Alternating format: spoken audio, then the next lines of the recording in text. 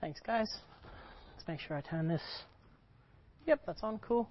How are you guys going? Most excellently. Most excellently? That's good. Well, I heard a couple of answers and saw a couple more, so that's good. Tonight we're going to be continuing like we would in a series, because it's a series, in Philippians. We're going to be continuing to look at living for Christ. So before I got into where I'm going to be talking about tonight, it's actually kind of important that I talk about a little bit what Maddie spoke about last week. So I wrote some really short recap notes while talking to Maddie about this earlier. So I was thinking about, and it was Maddie shared the 3 points of what we share, imitating the humility of Christ, and worshipping Christ as Lord. So they're pretty broad, so I'm going to just give a quick summary of each of those, and then we'll keep talking. So it's what we share was encouragement, comfort from his love, common sharing in the Spirit, tenderness and compassion, and unity. Then imitating the humility of Christ, we saw being unified in him rather than divided by our own ambition and selfishness, and worshipping him as Lord. We reflected on who he is and the mindset that we were like, and we set ourselves and reminded ourselves of his mindset when we went into worship. So that's just a really, really brief version. If you want the full version, I recommend listening to Maddie's sermon. It was really good. But that would be how I would summarize that really quickly. So, where would we start? Well, we should start by probably reading the verse that I'm going to be talking about. Sounds like a good place. So if you guys have your Bibles with you, open to Philippians 2. We're going to be going from verses 12 to 18 tonight. If you don't, I'm sorry, I don't have it on the screen. So there's Bibles around the place. I'm sure someone will help you if you ask. But I'll read it now. Therefore, my dear friends, as you have always obeyed, not only in my presence, but now much more in my absence, continue to work out your salvation with fear and trembling. For it is God who works in you to will and to act in order to fulfill his good purpose. Do everything without grumbling or arguing, so that you may become blameless and pure, children of God without fault in a warped and crooked generation. Then you will shine among them like the stars in the sky, as you hold firmly to the word of life. And then I will be able to boast on the day of Christ that I did not run or labor in vain.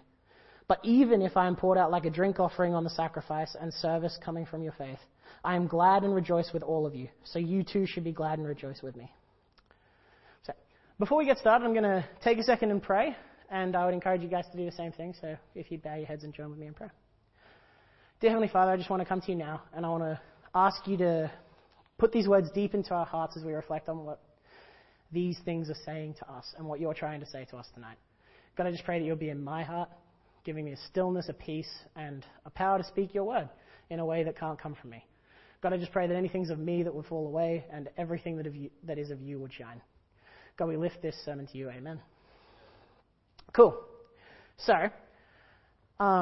we talked last time I was up here. I did the intro for this series. I had to give a whole bunch of information and draw it to a point, and it gave you guys the context for the entire letter. But I really found it interesting about if you guys remember, about the emotional attachment Paul had to these people. This is like the most lovey-dovey you see Paul get. It's the most friendly.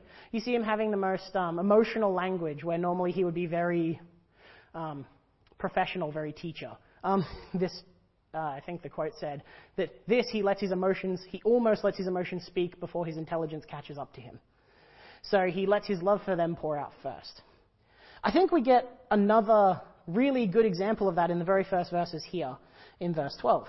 So it says, therefore, my dear friends, as you have always obeyed, not only in my presence, but now much more in my absence, continue out your work in salvation with fear and trembling. For it is God who works in you to will and to act in order to fulfill his purposes. Now, that doesn't sound very lovey-dovey in the way, again, like I said last time, it's not very friendly in the way that we would be friendly with one another. But he starts with, my dear friends. It sets the scene for who he's talking to. It's branching off of what he said with all of that humility and all of the things that we talked about with Maddie's one. And it immediately goes, you're still my friends, I'm really talking to you as a friend here, because this is important. He kind of leans into that relationship to make the people listen more than they would even if he was just a respected teacher.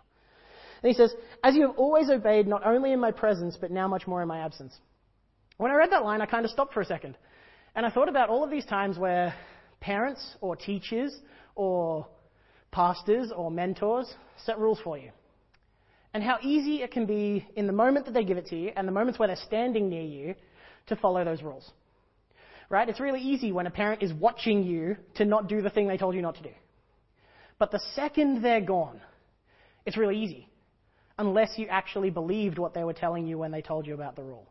When they lovingly came to you and said, hey, don't do this thing, it's dumb and I care about you and I don't want you to hurt yourself. Or, hey, I'm looking out for you, here's a reason. You then get behind that reason, not just because they're the person who told you to do it and they're watching you, but because you were fully affirmed in what they were saying to you. Which is what I think Paul's getting at here. He says, not only when I'm around, but even more when I'm not around. That you guys did this. You did everything that I was asking you to do. You continue, and that you will continue to do these things. So I thought of a parent when I thought of this. Because you see teachers and parents, like when you're in school, a teacher will be like, okay, don't talk. Just do your work. They'll give you a list of things to do. They'll work with you on it. But then they're like, okay, don't get distracted, don't talk. The second they leave the room, everybody's talking to one another. And this is just really where my mind latched when it came to Paul talking to them as more than that, as a friend. He's thanking them as a friend for treating him like a friend by listening deeper, by getting involved. And it shows their belief. Because again, unless they believe the same thing as him, they wouldn't have done it while he wasn't there. So, he then continues, because as everyone does, to encourage them in doing the good work that they've started. He tells them, continue to work out your salvation with fear and trembling, for it is God who works in you to will and to act in order to fulfill his good purpose. He encourages them that they're doing the right thing, you just got to keep moving, keep doing it. I actually had a misinterpretation when it came to reading this verse the first time. When I read, work out your salvation, I thought it meant figure it out. I thought it meant figure out how to do it. I thought it meant just this basic level thought of, how do I do that? Now that Paul's not around to give me every instruction when I ask him to, how do I do it?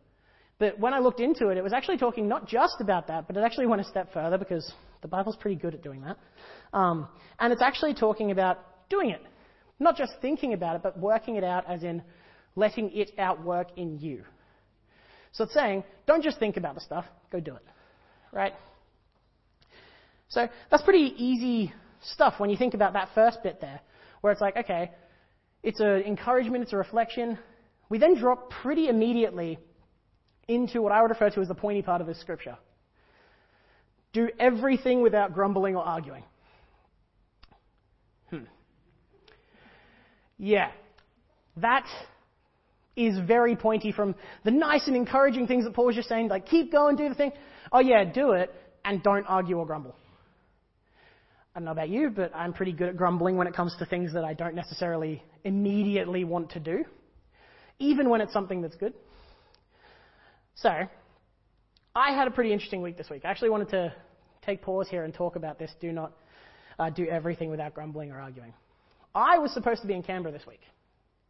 I was going to the Download conference with a whole bunch of the other young ads. You probably saw Matt's posts on Facebook about it. But I had to make a really tough decision not to go because my mum's really sick and I couldn't risk bringing it back near her. Now, I knew that this was the wise decision. I remember talking to Tom Mandel last week after the service about it, and he was like, it's a wise call, it's okay. Like, you've made a call, now you just have to do the thing. I was definitively grumbling. I was sitting there and I was arguing with myself about the fact that, no, I really, really want this. No, I really wanted to do this. This is something that I should be able to go do.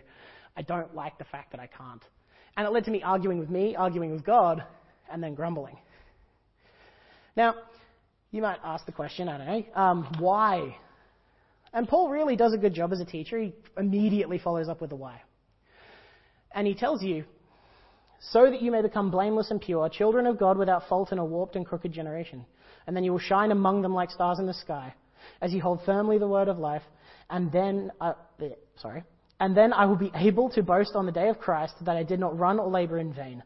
But even if I am being poured out like a drink offering on the sacrifice and service coming from your faith, I am glad and rejoice with all of you, so that you too may be glad and rejoice with me. Now, that was a big chunk of text, but I really hammered in on a couple of places where when I was reflecting on this. It hit me like a ton of bricks.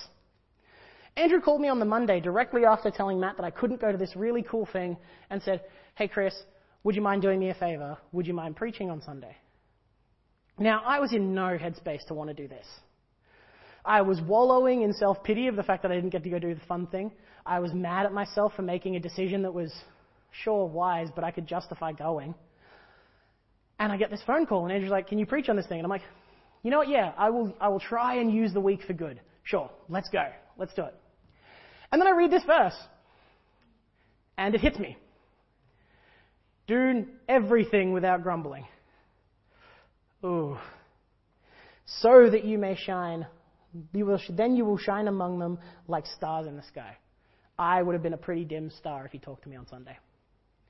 In fact, when my mum did talk to me about it, I was a very dim star, if you could call me a star at all. I was grumpy, I was grouchy, I was saying, man, if only I could logistically work this out. But it was really hard. And this verse, which I love about getting up here and doing this, because I get to be vulnerable in front of all of you, yay, and share these things because it's important that we realize that we can, in personal reflection with God, He will bring us these things when we need to hear them. I would have been stuck for the rest of this week had I not read this verse telling me stop grumbling. Use it for good. So, what does he mean by being like stars among the sky? Stars in the sky, sorry. Well, it seems pretty obvious, but stars are shiny. You notice them, especially in amongst the darkness that is night sky. Right? If you guys have been, maybe not so much around the city, but if you go far enough away from the city, you can actually see stars. It's an amazing experience. I recommend it. But you see them, you notice them, you cannot help but identify that they're there. And I think this is really the point that Paul's trying to make here. With this, so that you will shine among them like stars, so that you'll be blameless. It's so that you're right with God, but it's also so that these people can look at you and not just go, oh, Chris is full of a lot of words, but man, that time where he got told he couldn't do something he wanted to, he got really mad, and he clearly wasn't trusting anything there. Or they won't remember your response at the very least. So we're called to do these things because we recenter on God. We're called to do these things so people can see us. And so that we can be in those moments an outreach for God. We can be the outpouring of the thing that we have internally. So, I haven't really said anything mind-blowing here, right? It's been a whole bunch of stuff where it says that we'll shine like stars, we need to do this so that other people. But how do we do this? Well, how we do this is quite tricky, because do not grumble is not a fun thing, especially when it's something you want to grumble about. So what do?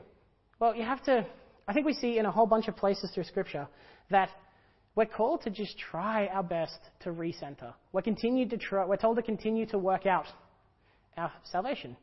We're told to continue to try, continue to love, continue to recenter on Him so that this outpouring can be this strange, loving, caring environment where we're not grumbling about anything that we do, no matter how weird it can be.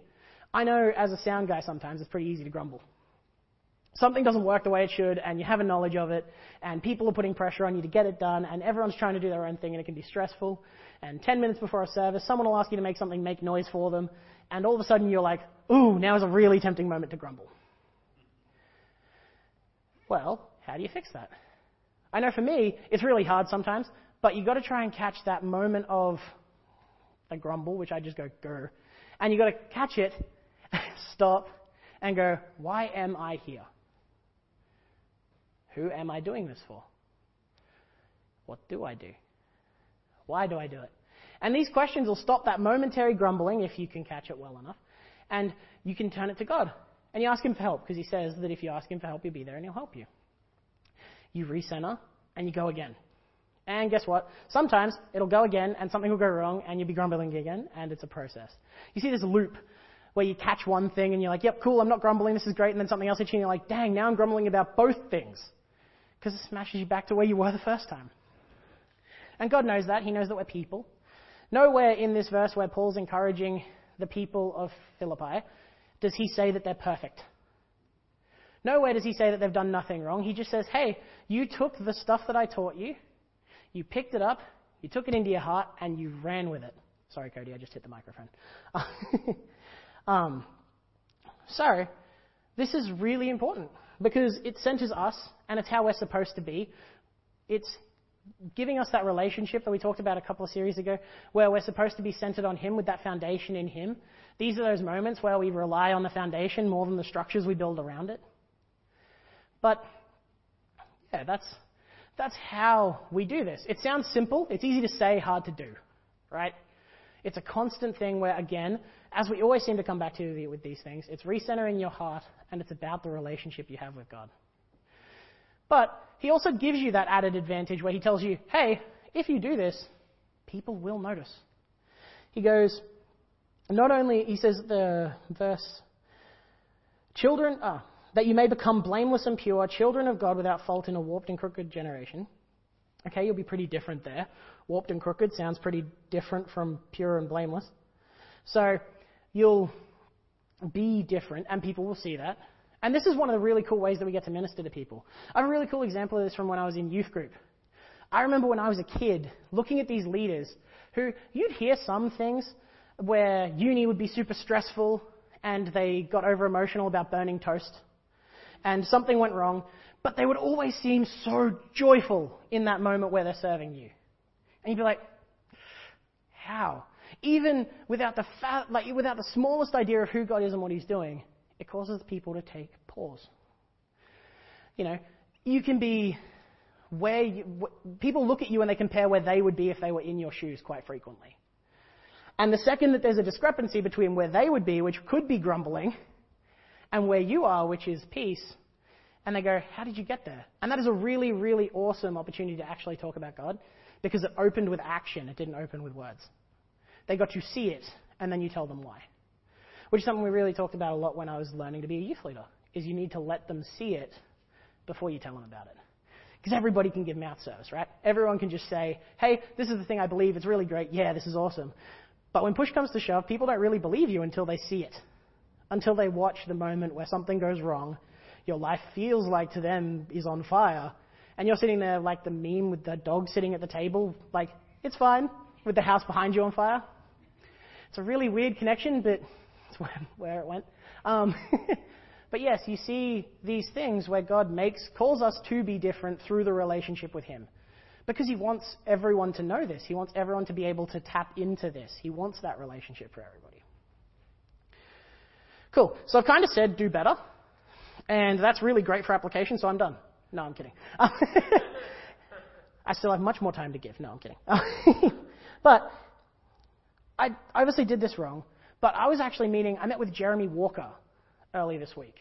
We were doing some scenario thing for a uni degree where I had to pretend to be someone who was very upset with their life and he had to counsel me. It was a really weird experience because me and Jeremy are trying to hold in laughter while there's a camera over there and we're both pretending to do the thing, but we both know it's fake and it's not a real scenario. Don't know if you've ever done that kind of thing to help someone do a uni assignment. I recommend it. It was good fun. But to get to the point, we actually wound up having a really good conversation afterwards, where I told Jeremy what this point of this message was going to be, and he kind of looked at me and goes, that sounds really similar to this concept I heard, which is you're made up of 3 selves, right? And it'll make sense in a second. I'm not saying you're just 3 people and they're completely different. No, I'm saying you're one person, but there are 3 different versions. There is a public face, which is what you guys would be seeing of me right now, right? It's the putting the best foot forward, it's the happy, it's the go-lucky, it's the have a care in the world sometimes. It's the deep thought. It's the intelligence. It's the wisdom. It's whatever else you can cram into making someone look at you and go, that is the best version of Chris, and that is what they see. Right? Then we move a little bit closer into the private self. And this is the things where you let your partner, your really close friends in, your family. Sometimes you don't get a choice in them seeing it, but you let them see it nonetheless. And this, again, is a different version of you than the public, right? They get to see the bits where the intelligence is completely gone and you jump on a rock under a foot of water. As some of you know that story. For the rest of you don't, I'll fill you in later, I promise. But you get these stories where it puts a dent in that public face. And they get to see a better picture because it's removing the bits that you hide. So there's the private face, that you get to see a bit more of those things, but there's also an inner self. And that's who you actually are. That's the person on the inside when no one else is around, when it's just you, your thoughts, and you. And this is the person where it's actually where you are. It's those moments where you don't talk to anyone about it, but you're feeling down. It's those moments where you fail at something, and before you have the chance to talk to anyone about it, you're reflecting on it. It's those moments where you beat yourself up. It's those moments where you do all of the things that this isn't talking about, where you're grumbling. And the first time you grumble is an internal thing. And even if you take it away from being public and private, sometimes it's still an internal grumbling. But why this is actually really important is we would continue to talk about this concept because I found it really interesting. Because I immediately identified it in my own life. I went, that's really interesting. And Jeremy went, the really important question is, what is the difference between these three people? And what is the distance between these three people? And I was like, that's a really big question. Hey, how different is the Chris that's standing here to the Chris that sits alone playing a video game in his room? Or reading a book, if you want to use a smarter sounding example, I guess. But what is the difference between these people? What distance is there, was the metaphor that they used. Is there miles and miles of difference where, you could be a completely different person when you're on your own? Is there a little bit of a gap, because that's kind of healthy? Because there are unhealthy and healthy ways to do this. And some people decide that they're going to have their inner self in a different country than their public self, because it's easier than letting people see where they are. This was me most of the way through high school. I was outwardly happy about my eyesight being gone. I was outwardly angry.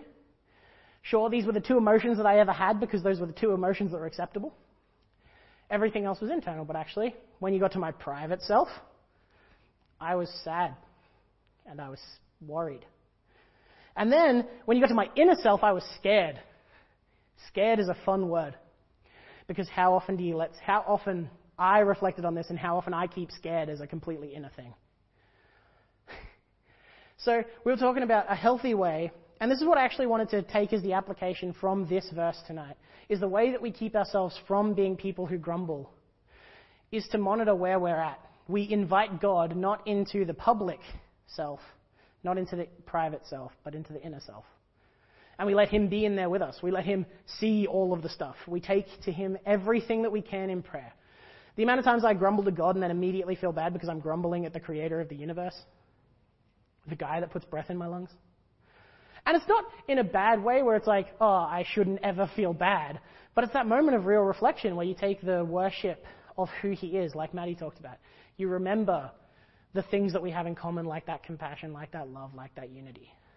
And it draws you into that better version that you try to present other people. Because he really wants the best for you. He wants the best version of you because that's what he does. He loves you. So yeah, this whole thing, this whole convoluted story, was actually wanting to get you guys to reflect on, first of all, do you know that you have three different selves? Because that can be a big thought. Some people think there's only two. Some people think they only have one. And what is the distance between the two of them? And how do you let God in on the process of letting you decide between the distances? In those moments where you are actually struggling with your inner self, how do you let God help you find that way into your private self so other people get a better picture of who you are so they can help? And how do you find some way to be vulnerable in a public space? How do you find some way to be vulnerable to a group of teenagers, and this is one that I have to deal with a lot, a group of teenagers who are looking at you and judging you by teenage standards, which there is a part of your brain that remembers being a teenager and goes, I don't want to be judged like that. At least sometimes for me. But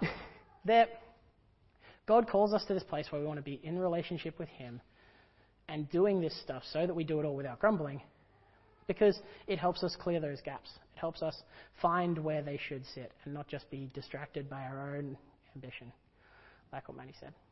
So, I'm going to pray for us really quickly as we try and reflect on that. I'd encourage you guys to have a pray. If you need any clarification or want to have a chat, I'm going to sit down the front. You can come have a chat to me. Maddie's here. Andrew's somewhere. I can't see that far back. I trust he's here, though. I'm sure someone would really love to have a conversation with you about this. Find a friend. Bridge that gap between the inner and the private self. Have a pray. Ask God what business you need to do. So let's pray here, guys. Dear Heavenly Father, I just want to thank you. I want to thank you for being in the weeks where we don't see how you're connected to everything and turning them for good. I want to thank you for telling us, do not grumble, and being as blunt as that, and then clarifying that why we do it, why it's important, and who we are. God, I just pray right now that you'll be in this room helping us to figure out about our public, private, and inner selves, and all these other concepts that have been mentioned tonight. God, I just pray that you would help to close the gaps between these things with you especially. God, I just pray that you would be in every moment as we sing these last songs, And God, I just pray that you'd be in the conversations at After Church, and I thank you for the opportunity we have to gather here tonight because it's such a blessing. Amen.